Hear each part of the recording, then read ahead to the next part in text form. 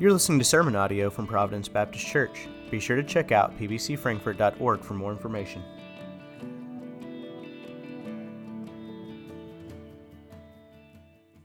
We begin our Advent series this year with the topic of hope. And the series theme is this idea of the gift swap. How many of you have ever been to a family party or a business party or something where you did like a gift swap, white elephant exchange, something like that, right? And typically the way those are set up is there's maybe one or two really nice gifts, and the rest of them just are not worth very much. And when you get that one that's not worth very much, if your ticket, if the way you pulled the number, or however your family or coworkers, whoever did it, is such that you get to swap up, that's an exciting moment in that party. That you get to take the Chia Pet and exchange it for like an iPod or something, right? Like that's an exciting moment in that party. And the whole focus of the next few weeks is that in Christ, we get to swap out junk. We get to swap out the things in our lives that weigh us down, that tear at us. We get to swap out the things in our lives that sometimes hinder us from being like Christ. And we get to swap those things out for Him. His hope, His love, His joy, His peace. And as we'll get into the very final Sunday of this Advent series, Him Himself, His very life. And we get to swap that out for what He gives us. And so we start today with how He gives us hope. The English word hope occurs anywhere between 130 to upwards of 180 times in the English Bible, depending on which translation you use. I want to give you an example of where the translation differs, but so that we can see that the intent of it's the same. In Romans 15:12, in the English Standard Version, which is what I preach out of and teach out of, Paul says, again, Isaiah says, the root of Jesse will come, even he who arises to rule the Gentiles. In him will the Gentiles hope. But the King James Version of the same verse says, again, Isaiah saith, there shall be a root of Jesse, and he that shall rise to reign over the Gentiles, in him shall the Gentiles trust. A different English word, but the same intent behind it. A different English word, but the same original meaning of the language behind it. And that is that there is a hope or there is a trust that we have in Christ, in God, in the work of the Holy Spirit. And hope and trust are always connected. They oftentimes are interchangeable here in this English language, in the Bible, the way it's translated, because they are very interconnected. To have hope is to have trust. And to have hope in Jesus, to have hope in God, to have hope in the work of the Holy Spirit in our lives is to trust that they're going to do what they said they're going to do. We tend to, in our own everyday use of the word hope, have sort of a very different idea of what the word hope means. Webster's dictionary states that the essential meaning of hope is to want something to happen or be true, or think that it could happen or be true. And that's a very fingers-crossed mentality when we use the word hope. I hope it doesn't rain tomorrow. Some of you may be going out this past Friday were muttering this phrase as you walked out the door. Hopefully the crowds won't be too bad. And we use it in a very fingers-crossed type of way that we just hope. We're not sure. Maybe it'll work, maybe it won't, maybe it'll rain, maybe it won't, maybe the crowds will be bad, maybe they won't, but we don't really know for sure. But biblical hope is different. In the Old Testament, the primary word or words that are used for hope or sometimes for trust, those things are built upon the foundation and the confidence and security in God. That He is who He says He is, He will do what He says He's going to do, and that you can count on it. Matter of fact, those specific Hebrew words are words that don't leave any room for doubt. That when those of the Old Testament wrote about the hope that they had in God, they did so without wondering, without fingers crossed, without doubt. In the New Testament, the Greek word there is similarly built on this same foundation of confidence and this same lack of doubt. That the hope that Jesus brings, that the hope that he gives us in his life through his birth, life, death, and resurrection is something that we can count on, that we don't have to wonder if it's going to come true or not, or if it's going to come pass or not. And that is a part of biblical hope that we call expectation. That hope is expectant. That we look towards the promises of God. We look towards what he's already done, and we look towards what he says he's going to do. And we don't allow earthly situations or earthly circumstances, or even sometimes our own feelings and emotions, to get in the way of that hope. We place confidence on and in him. A simple way to define it, and this is just a definition that I came up with this week, is that biblical hope is trusting that God will do what is necessary for his glory and our benefit. It's trusting that he's going to do what is necessary for his glory and for our benefit. And obviously, in that very simple definition, we do have a little bit of a conflict right off the bat. Because what we think may be for our benefit, God may think otherwise. The way we think a certain situation or thing in our life should work out, God may have something different, and he may have something different in mind because his glory is at stake, and his glory is greater in the way he works it out than in the way we anticipated it working out. Let's say, for example, that you think a new job is the thing that would benefit you most. And you go through that process and you see that process and it's a job that's just fit for you and you know this is a career change I need to make and yet that doesn't come through. God's still glorified in that because he knows that there's something better for your benefit that you don't yet know about. And that's what biblical hope is. It's hoping and placing our faith and our trust in him to even understand that when it doesn't work out the way we anticipated, it doesn't mean hope in him has diminished. It just means he's working in a way that's different that we can't tell the outcome yet. Now, the opposite end of the spectrum of hope is despair.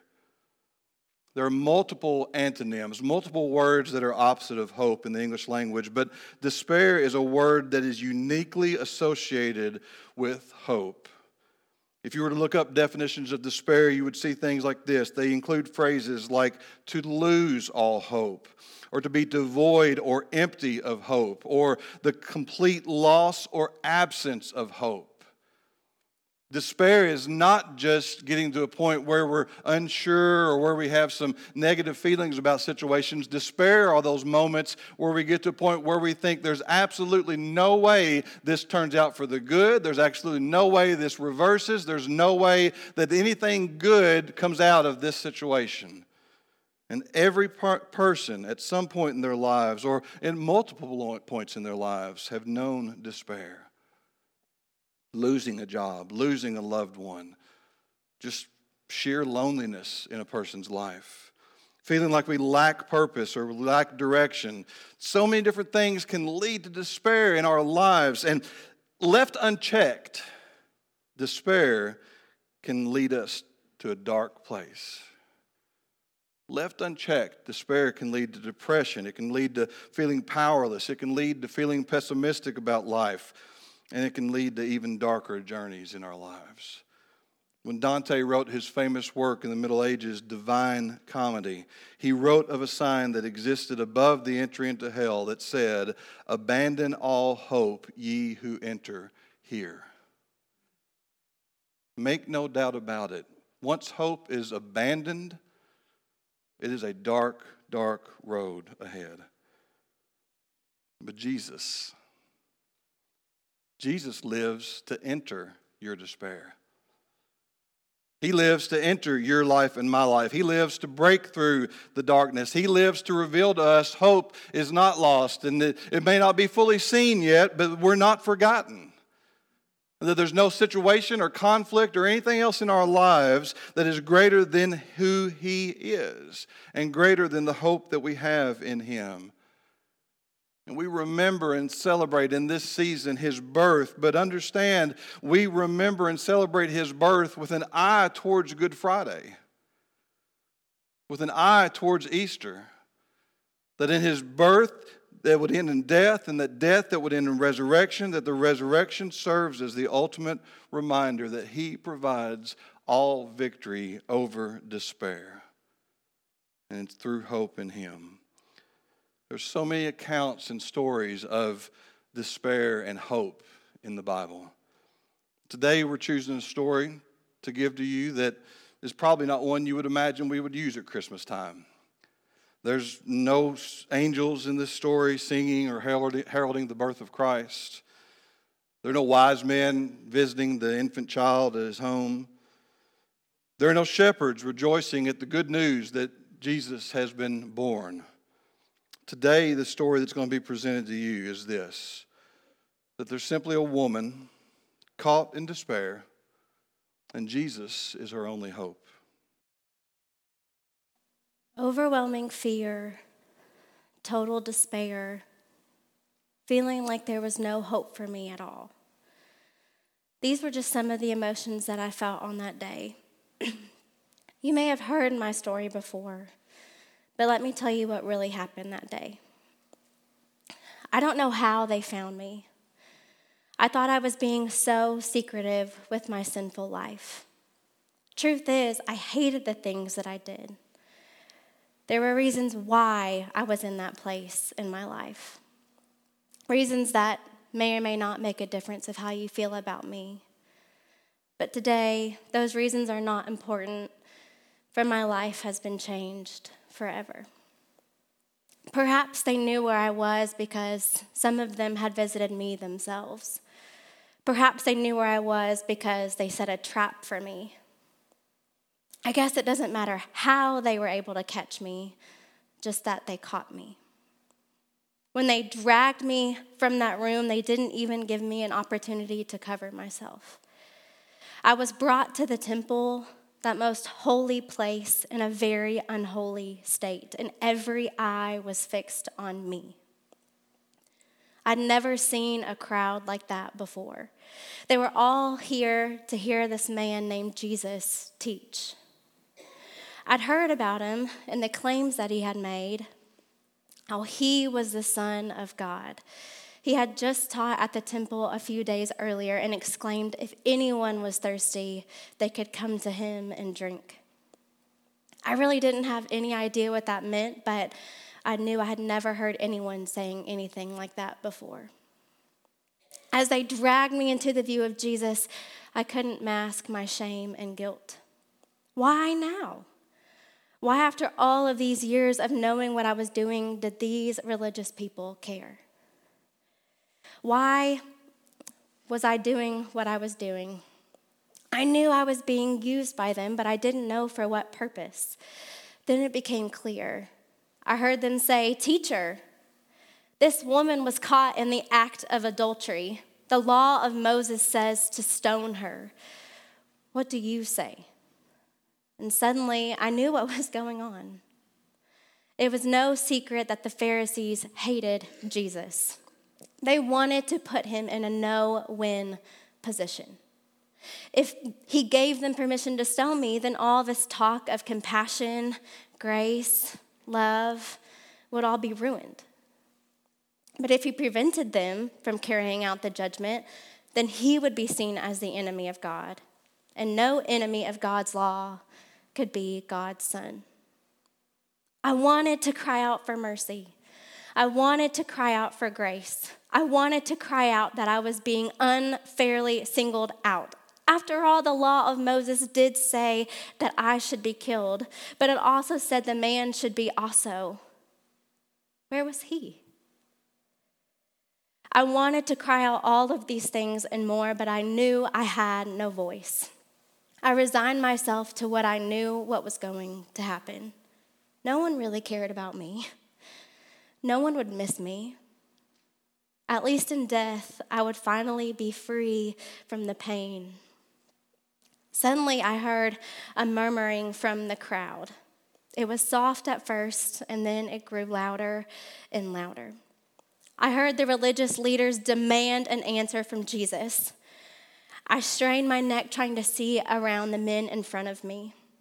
At looked like Jesus was playing in the dust on the ground.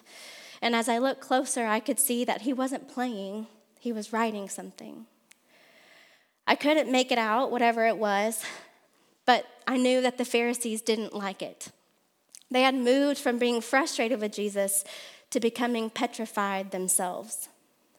As a few of them continued to demand an answer, Jesus stood and said, "All right, but let the one who has never sinned throw the first stone." Then he dropped back to the ground and continued to write. My body ached with the pain of hearing my death sentence. I couldn't believe Jesus said, "All right." I began to sob uncontrollably and just waited for the impact of the first stone, and I prayed that it would be over quickly. I could hear the shuffling of feet around me, but I didn't dare look up to see what was going on. I assumed it was the crowd positioning itself at a distance from me so they would not be hit themselves. Or perhaps they were going to join in with the judgment and they were taking their position to throw. I finally mustered up enough courage and lifted my head, and what I saw was unbelievable. The religious leaders had gone. The crowd was still there, but the leaders had gone. I was told later by someone in the crowd that as Jesus continued to write in the dust, the leaders had begun to walk away slowly, one by one. What was it that Jesus was writing? I didn't know then, and I don't know now, but it changed the whole direction of that moment for me. Suddenly, I was very aware that I was alone with Jesus. Oh, the crowd of the temple was still there, but it was like me and Jesus were there all by ourselves. He stood and said to me, "Where are your accusers? Didn't even one of them condemn you?" I could faintly answer, "No, Lord." Jesus responded, "Neither do I. Go and sin no more." I stood frozen for a moment. This teacher of the law wasn't going to condemn me? This man stood up for me to other men who would use me for their advantage as men had done all my life, and then he lets me go? No condemnation, no judgment, no shame. What freeing words he uttered, "Go and sin no more." Not only was I free, but he was reminding me of what had fueled my despair in the first place. Sin had promised me freedom, but had enslaved me instead. Sin had enticed me with promises of love and affection, but had left me hating my emotions and longing for something more. The despair I had was replaced by hope. Hope that I would not be condemned from my past, and hope that I had a future that would be better than the life I knew. All through the love and compassion of God's Son, Jesus. Trading despair for hope. I can't begin to tell you what a glorious day that was in my life, and it all happened because of Jesus.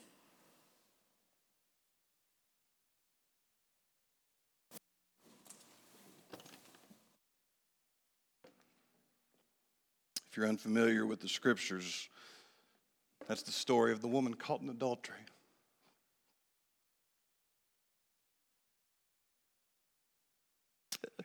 At the end of John 7 and going into chapter 8, if you want to read it for yourself this week. And it's a woman who's in complete despair. Despair for her very life. Despair for all of the social stigma and attention that she would have received as a woman being caught in that way. The despair of being used by people who were supposed to be lovers of God, who were using her to try to prove some theological point. And because of Jesus, she moves from despair to hope. You might catch yourself thinking today, well, my despair is nothing like hers. My despair is small, it's insignificant, it's not life-threatening. But I want you to understand that there is no insignificant despair to Jesus.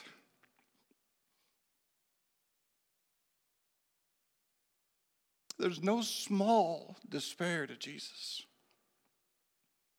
And I want you to know that even small despair left unchecked leads to great doubt.